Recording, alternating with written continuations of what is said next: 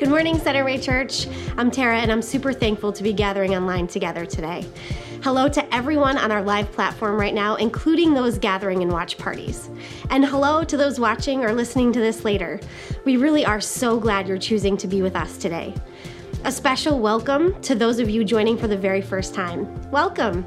You're about to hear some info we talk through each week so that you, our guests, and everyone else know a little bit about what to expect and how to engage. First, if you or someone you know needs assistance or prayer, we'd love to help you in any way we can. Also, if you have any ideas on ways to serve each other in this unique season, please email us at connect@centerwaychurch.com. We love the opportunity to continue to resource you in this season, and there are opportunities available for you and the whole family. There are Monday, Wednesday, Friday devotionals that you can sign up for on the Next Step page of our website. There are wallpapers to remind you of the weekly application question and a message just for kids.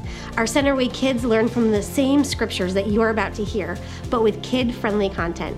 If you have kids in your home, you can discuss and apply the word and grow as a family. All these resources are available on our website. If you're watching live this morning, there are tabs to share your info, give, take next steps, find previous messages, request prayer, and even share this message. If you're watching or listening later, you can do all those things through the website. Before we move into the rest of the gathering, we want to pause for a moment to mention that this is our 20th online gathering. That represents 20 Sundays we haven't shared a cup of coffee together, or hugged in the lobby of FLCC, or heard a full room worship together. But it also represents 20 weeks of being the church in new ways and serving our communities with creativity, of allowing God to remind us of what the church really is. People from literally all over the world connecting to Centerway that may not have otherwise heard the good news of the gospel. We are proud of you as a church family for being on mission and being intentional to be gospel-centered influencers in every sphere of life. We know it's difficult, and we miss each of you and can't wait to meet those of you who have connected during this season. But don't become weary in doing well. Continue to encourage yourself and go deeper with God. Keep a kingdom mindset and make sure you spend more time with God's word than you do with social media or the news. God is at work and redeeming every moment to point people to himself. What do we always say? We get to do this. Let's not forget that. Now here's what to expect today. In just a moment, Aaron will be reading the scripture text for us. Claude will be communicating from the Bible, and then you'll hear some ways to respond in worship. Immediately after the message, you can head over to Instagram Live or Facebook Live as a way to respond through song. All right, here's Aaron with our text for today.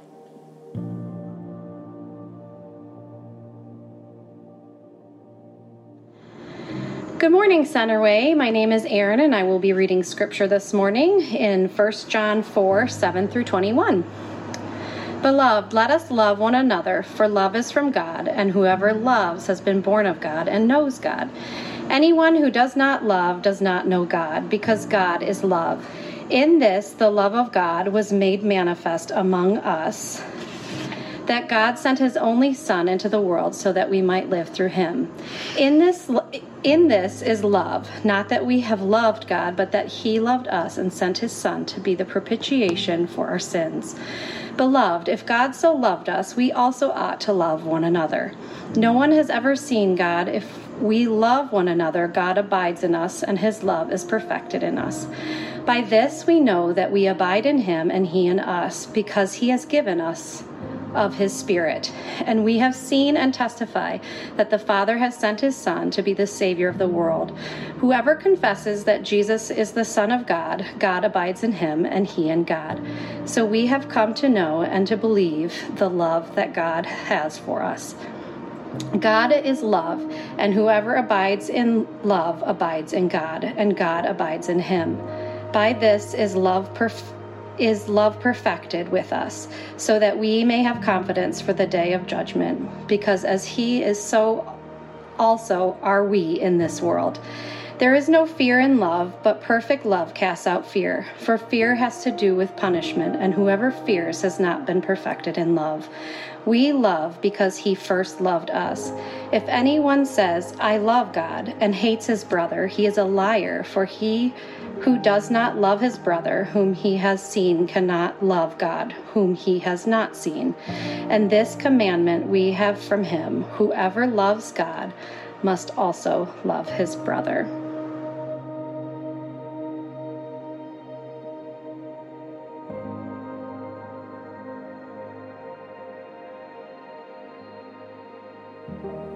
Good morning and welcome. My name is Claude, and my wife Meredith and I are the lead pastors here at Centerway Church.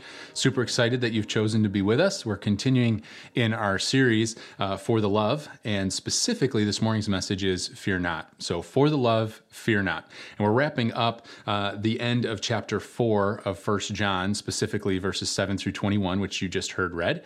And as I reflected a little bit on this week, I was reminiscent of the over 21 years that my wife Meredith and I have been married. And it's incredible because if you talk to anybody that knows her well, you realize that the last 21 years have been the most joyful of her entire life.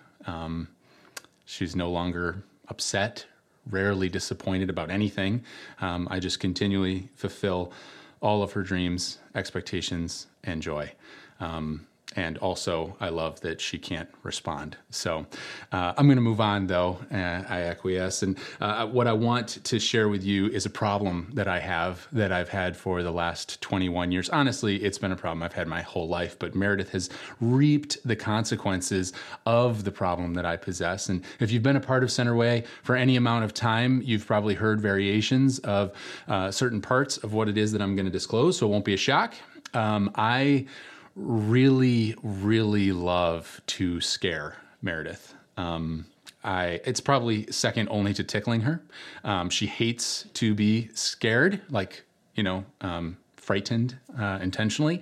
She hates to be tickled, and for some reason, I find an amazing amount of joy in doing those things to her. And I know what it is. It's her reaction. And so it sounds like I'm blaming her, like she's baiting me. But I think if she didn't care, I'd probably stop doing both of them. I think it's the overwhelming response that I get when I do those things that just continue to bait me to do them more. In either case, early on when we were married, it was our first year, maybe our second year, it's became more and more obvious that I had this significant problem. It was, we would show up at our apartment and I would unlock the apartment door and the apartment would be dark, of course, and I would just dart in to the apartment as quickly as I could in the dark. And Meredith would just stand by the door and be like, Claude, don't do this. Why do you do this? And I would go and hide somewhere in the apartment. Like I said, you may have heard this story if you've been around any amount of time.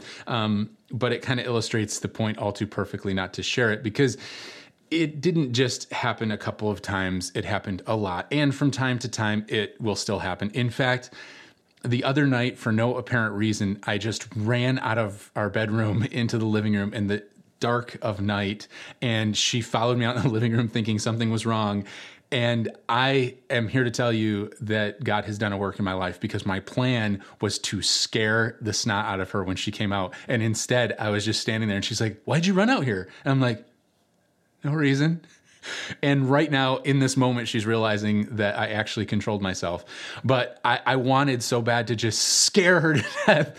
And I think it's, like I said, the reaction, the response. But the reason why I tell you the stories of all the different times that I've scared her and how it's a continual struggle of mine is because in the moments that she realizes I'm about to scare her, she gets locked up, literally locked up. Like, at the door, when I would dart into the apartment or into our home or whatever season of life we found ourselves in, she would just stop and be like, Claude, don't do this. And she'd be like trying to talk me out of scaring her. She would be completely locked up at the potential of the consequences of her entering the room. Just afraid of the consequences. She's going to be scared. She's going to freak out, and she knows it. And so the question I want to ask us, and I want us to consider as we move through the text this morning, is why are we sometimes gripped by fear? Why are we sometimes gripped by fear? And I know that there are some of you out there that will say, I fear nothing. I'm not afraid of anything. And that's fine. You may actually believe that. And if that's the case, it just means that you fear the perception of weakness. So you are afraid of something. You're afraid that people might think you're weak. And so therefore you declare you're afraid of nothing. The fact is, we all fear something. The reality is, as humans, we have the capacity to fear. We do. It's a normal human emotion. In some cases, it's almost an involuntary act. When we as humans encounter what we believe to be dangerous, fear is a typical emotional response. I know there's a lot of fear shaming from time to time, especially in our culture right now where we find ourselves. But the fact is, fear's a rather typical emotion. But why are we sometimes gripped by fear? That's different, right? It's different than when you're afraid of something versus being gripped by that fear, where it literally just kind of locks you up. I want to submit to you that we can be gripped by fear when something that is unknown is coupled with the potential to have consequences. Think about that for a second. Like, we have a fear response when something's unknown. Like, it catches us off guard and we're like afraid by it, right? We just kind of have a fear response. But we're gripped by fear when something that is unknown is coupled with the potential of consequences. We realize there's going to be a consequence here, and there's something unknown about when that consequence will come. Let me explain. If I told you I was going to scare someone when they entered the room, assuming you'd be on board, right? I know there are those of you that would try to talk me out of it, and you think I'm evil for scaring my wife. And by the way, my children absolutely love that I scare her, and they have become little fright balls. And I've had to actually tell them, listen, stop scaring your mother. It's not okay. Great parenting moments. But in either case, if I told you I was going to scare someone when they entered the room, and all of a sudden that person came into the room and I scared them, you might have a fear reaction, right? Especially if you're a little skittish or whatever, even though you knew it was coming, you might be smiling or whatever in anticipation. When that person came in, I scared them, you might kind of jump, but you wouldn't have the fear response that the unknowing person has, right? It's kind of common sense. Let's look a little deeper, though, into this idea of being gripped by fear, because it's deeper than that. There's a glass bridge in China. I'm smirking because I can't help myself. I watched endless videos of this. You can Google it. It's super entertaining. I haven't watched all the videos, so if you see something weird or something with foul language, I didn't see that one. I'm not condoning it. It's always one of the potential issues of sponsoring something to be watched. But I watched a whole mess of videos of people crossing a glass bridge in China. It's over 3,800 feet above a valley floor, and it runs right along the edge of this sheer cliff. And it's a glass bridge, okay? This is what's incredible about this glass bridge. When people walk on the glass, it has a fake response to where when you take a step, it actually cracks, or it looks like it does. It's a special effect. So it makes a cracking noise, and there's actually splinters that come off of each step you take. It's a horrifying idea. I don't know what kind of twisted individual came up with it, but in either case, you watch videos of people that don't realize that's going to happen, and they're walking along. There's this one older guy. I'm not kidding. I almost wet myself laughing. He steps out onto the bridge and he's all confident. He walks on the bridge I'm not scared. This is fine. It's a glass bridge. And he steps and it goes, and he goes, ah! And he lunges down. He's grabbing the wall and screaming and looking, and everybody's laughing, and I'm laughing hysterically. And he is completely gripped by fear. He will not move a muscle, and he's just standing there looking down. Why? Because he didn't know what was going to happen, and now he's looking at the consequences of him continuing. If he continues in this, it could shatter. And so he's just completely gripped by fear. And what makes the video even funnier, when I thought I couldn't laugh any harder, there's this group of little children that are all dressed in uniforms, so they must be coming from a school or something like that. It's clear they've been on the bridge before, because not only do they realize there's going to be that cracking, they are entertained by it. And so they literally walk right past him, and he's like trying to stop them, and they just walk right by laughing, and this line, and it's cracking on their feet, and they're like, ha ha ha, and they're going along. Why? Because they know what's happening, and they don't fear the consequences because there are none, right? So they're confidently walking across. It's hilarious. Listen, when you know that you're safe, from consequences, fear is gone. Fear is gone. You have this confidence to just walk forward.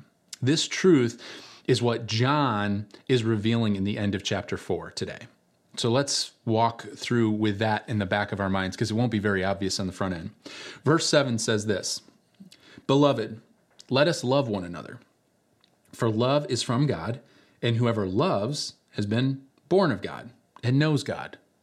We're continuing in this theme of love that John has been discussing throughout the whole book of 1 John. Once again, he's saying a sacrificial love, a not typical or an atypical human love, something outside of our normal approach to what we believe love is, a type of love that loves with the expectation of nothing in return, is actually an indicator of a life that's been transformed by the gospel. Then he goes on and clarifies something critical to our culture today. If we go on and read verse 8, it says this, "Anyone who does not love does not know God." He's summarizing a lot of what he's already established in previous chapters. But the end of this verse, because God is love. Because God is love. He's revealing the nature and the character of God. God is love. This is like saying that fire is heat, right? There's more, obviously, to fire, but you can't have fire without heat. Heat is part of the nature, the character of fire. So where there is fire, heat is present. So now let's connect the dots here. Where God is present, there is love. Okay? So let's read this carefully, though. God is love. It doesn't say love is God. And that's why I said it's key to our culture today, where it seems like people want to define love. They want to elevate love. Our culture elevates love as if love is God, and that is not the case. In fact, that's pantheistic, and it's a heresy, right? So beyond the reality that it's heresy, not true, not part of Scripture, it's also poor logic.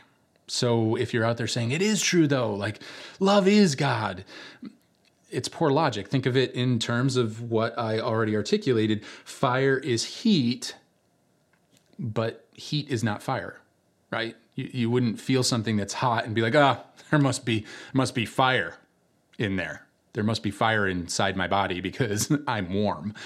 You wouldn't say that, right? But you can't have fire without heat being present. You see, heat is a characteristic of fire. And God is love. But love is not God. A characteristic of God is love. It's an outflow. So God is love, and He is so much more. So to be in relationship with God, one cannot help but love others, right? It's kind of like saying that, as creepy as this sounds, is that if we got close to a fire, to the point where we were lit on fire, then we would become a heat source. I know it sounds creepy, but the reality is we would give off heat if we were engulfed in flames. And the same is true if we're in proximity to God. God is love. It's a characteristic. So if we were in proximity to God, if we were Christ followers, then the outflow of our life, the characteristic would be that we would give off love, that love would be present where we are. We could not help but love others, even the unlovable or the difficult to love. This is important because it means that if we claim to be a follower of Jesus, but we have difficulty loving someone, I mean, I know you don't, right? And I certainly never do, right? We all have difficulty loving someone at some point. If that's the case, we need to understand this.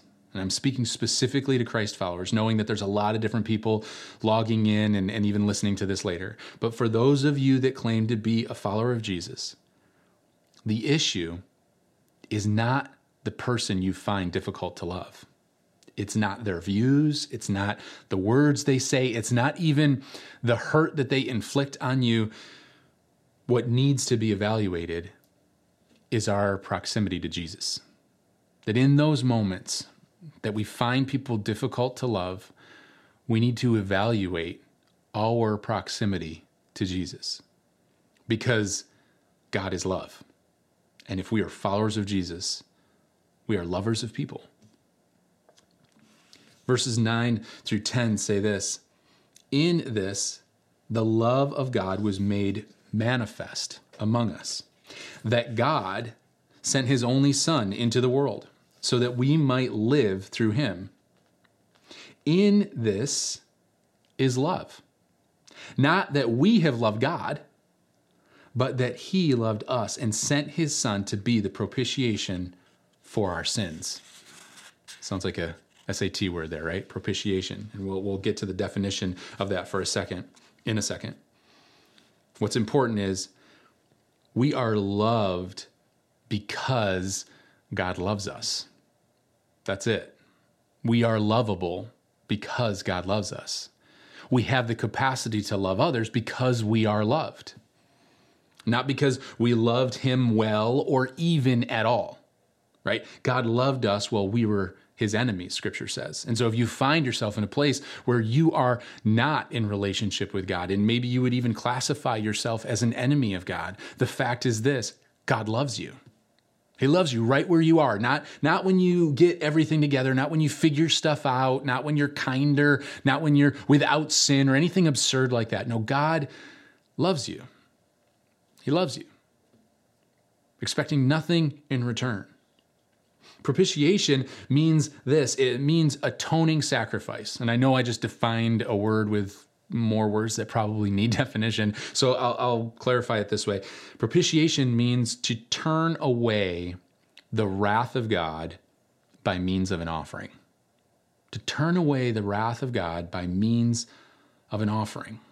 Jesus offered himself because he loves you. And he loves me. And so, therefore, he took the wrath of God towards your sin and mine. And he extends grace and mercy towards us in the midst of the brokenness of our lives. John Stott, a theologian and a commentator, says this: "The essence of sin is man substituting himself for God, while the essence of salvation is God substituting himself for man." That's incredible, incredibly simple, and yet amazingly profound. Let me read it again. The essence of sin is man, or humankind, substituting themselves for God, while the essence of salvation is God substituting himself for humankind. Here's good news. Verse 15. Verse 15 says this: "Whoever confesses that Jesus is the Son of God, God abides in him, and he in God." That's it. Will we confess that Jesus is Lord? Will we allow him to be the Lord and leader of our lives? Will we allow the love that he extends towards us to saturate our hearts and minds to the point where we become enveloped so much in the love that God has for us that we have no other option but to extend love, grace, and mercy to others? But as much as that's good news, what does that have to do with fear? How does that connect at all to what we're talking about this morning? Verses 18 through 19 clarify further. It says this: "There is no fear in love, but perfect love casts out fear. For fear has to do with punishment, and whoever fears has not been perfected in love." And then verse 19 says, We love because he first loved us. This word for fear, and it expounds on it a little bit, has to do with punishment. So the author here, John, is saying fear of punishment is driven out by love. If you're reading the chapter and you're not really connecting the dots, you might feel like the author's sort of jumping around, like, what does love have to really do? How does it connect now to this fear idea? But let's put it all together real quick. If we put it all together, we're gripped by fear when we aren't in the know, when we're uncertain of what's coming, and then it's compounded by the reality of the consequences we're about to face. Some of you guys are tracking and realizing where this is going. You see, listen, we live with confidence and we live to the fullest when we realize that God is love and has paid the debt that we owe. And so therefore, there are no consequences for us because of the love and grace of God. We don't have to face the consequences of the sin of our life. And the freedom from the consequences of our sin actually casts out the fear that we live with. And so for the love, fear not. That's what John's saying. For the love, fear not. Fear not. We have nothing to fear in eternity if we know that we're children of God, redeemed by the sacrifice and victory of Jesus. And get this, not fearing eternity, because that's what the text is about. That because of the love of Jesus, we don't have to fear eternity. We don't have to fear punishment. But if we put not fearing eternity into perspective, it actually sets us free in the life we live now. It changes everything. He that is in us is greater than he that is in the world, right? John has said that in the previous chapter, all the dots kind of coming together. Listen, you've got this. You've got this, whatever the this is in your life right now. And I don't know what the this is, and it's not because your issue is going to turn out the way you want. Because it's not about that. It's not about manipulating God. It's about resting in the fact that we are deeply known and incredibly loved. And it's not because it's even going to turn out the way we want. Like I said, it's because Jesus will never leave us or forsake us. He's walking alongside us through the darkest moments of our life. And we think we've perverted Christianity and following Jesus into this idea that when we call on Jesus, he reaches down and snatches us out of the difficulty, that when we proclaim certain things that he removes pain or difficulty, but we don't even function that way with our kids, right? Because we love our kids, there are moments where we say, listen, you've got this. There's moments when we say, hey, you're going to fall off your bike, but I'm going to stand behind you. I'm going to walk alongside you in the midst of your fear and uncertainty. And because you love me and you can trust me, you're going to have confidence. We're going to do this together. And so I want to let you know you've got this, not because of some supernatural ability to rise above the pain or the hurt, but because God will never leave you or forsake you, and he's walking alongside you through this. He's actively redeeming the situation that you're facing. Even if it's turning out in a way that you can't process, God is redeeming it. Have confidence and fear not, because his love for you, his love for me, changes everything. It changes everything. The end of the chapter, verses 20 and 21 say this: if anyone says, I love God, and hates his brother, he is a liar. He said this earlier in the book, but he's coming back to it as the dots are all connecting. Goes on and says, for he who does not love his brother whom he has seen cannot love God whom he has not seen. And this commandment we have from him: whoever loves God must also love his brother. The ripple effect of being loved is that we love. That we love. It's a byproduct of being in relationship with God. If you are truly in relationship with God, it changes everything. And in fact, this morning, we at Centerway would say it even requires something of us. And so I want to ask you a question as we wrap things up and you consider what the application looks like. What does the text require of us today? The question I want to ask you is this: what area of fear is God asking me to give over to him? What area of fear is God asking me to give over to him? I know that there's all different variations of fear, especially in this season. So maybe it is seasonal, but maybe it's a fear that you've had for your life. Like the idea that maybe you fear being alone. Maybe you fear not getting into the right college. Maybe you fear some lie that you've told yourself or that someone else has whispered to you. Maybe this morning the fear is losing control. And so maybe for some of you, you haven't really surrendered your life to Christ and you're trying to control everything. Maybe you're still in the midst of trying to control the outcome of your eternity through good works or whatever that might look like. I want to let you know, if you haven't come into relationship with Jesus, it's as simple as praying a prayer. Wherever you find yourself this morning, or if you're listening in the evening, to just say, Lord, I'm a sinner, but you died for me because you love me. Would you forgive me my sin? Set me free. Come and be the Lord and leader of my life. It's as simple as that. If you pray that prayer while we're on this live platform, I encourage you to click on the prayer request and you'd be in a private chat so we could talk to you about what next steps look like. If you prayed that prayer later, you can always go to our next steps section of our website and let us know and take the next steps necessary. We'd love to walk alongside you in this journey.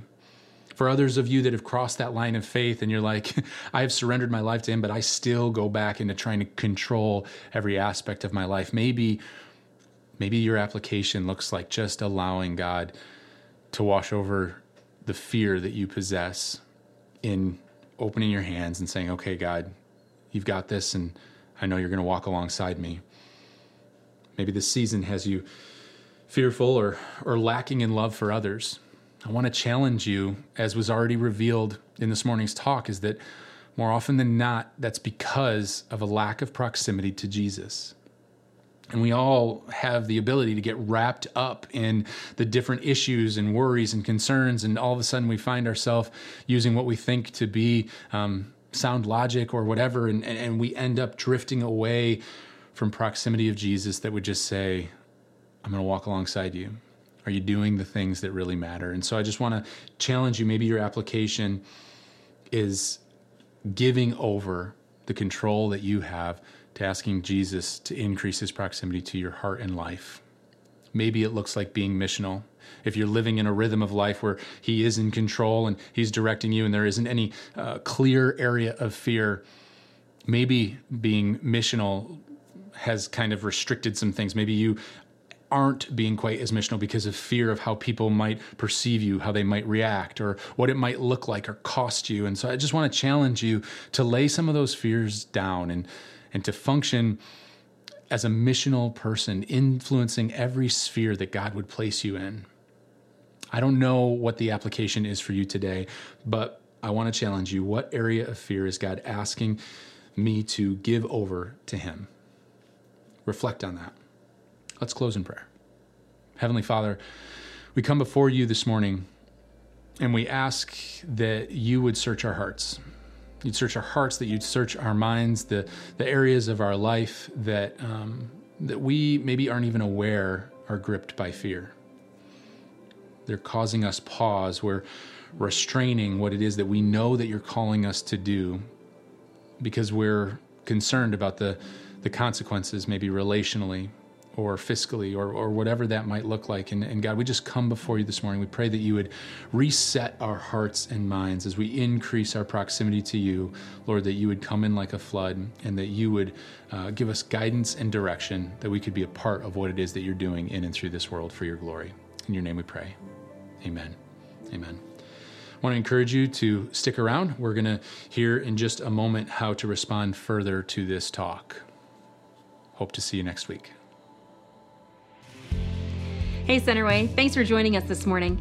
Each week we take a little time to remind you that in addition to the application question, there are many ways to respond to the scripture text and many ways to worship this week.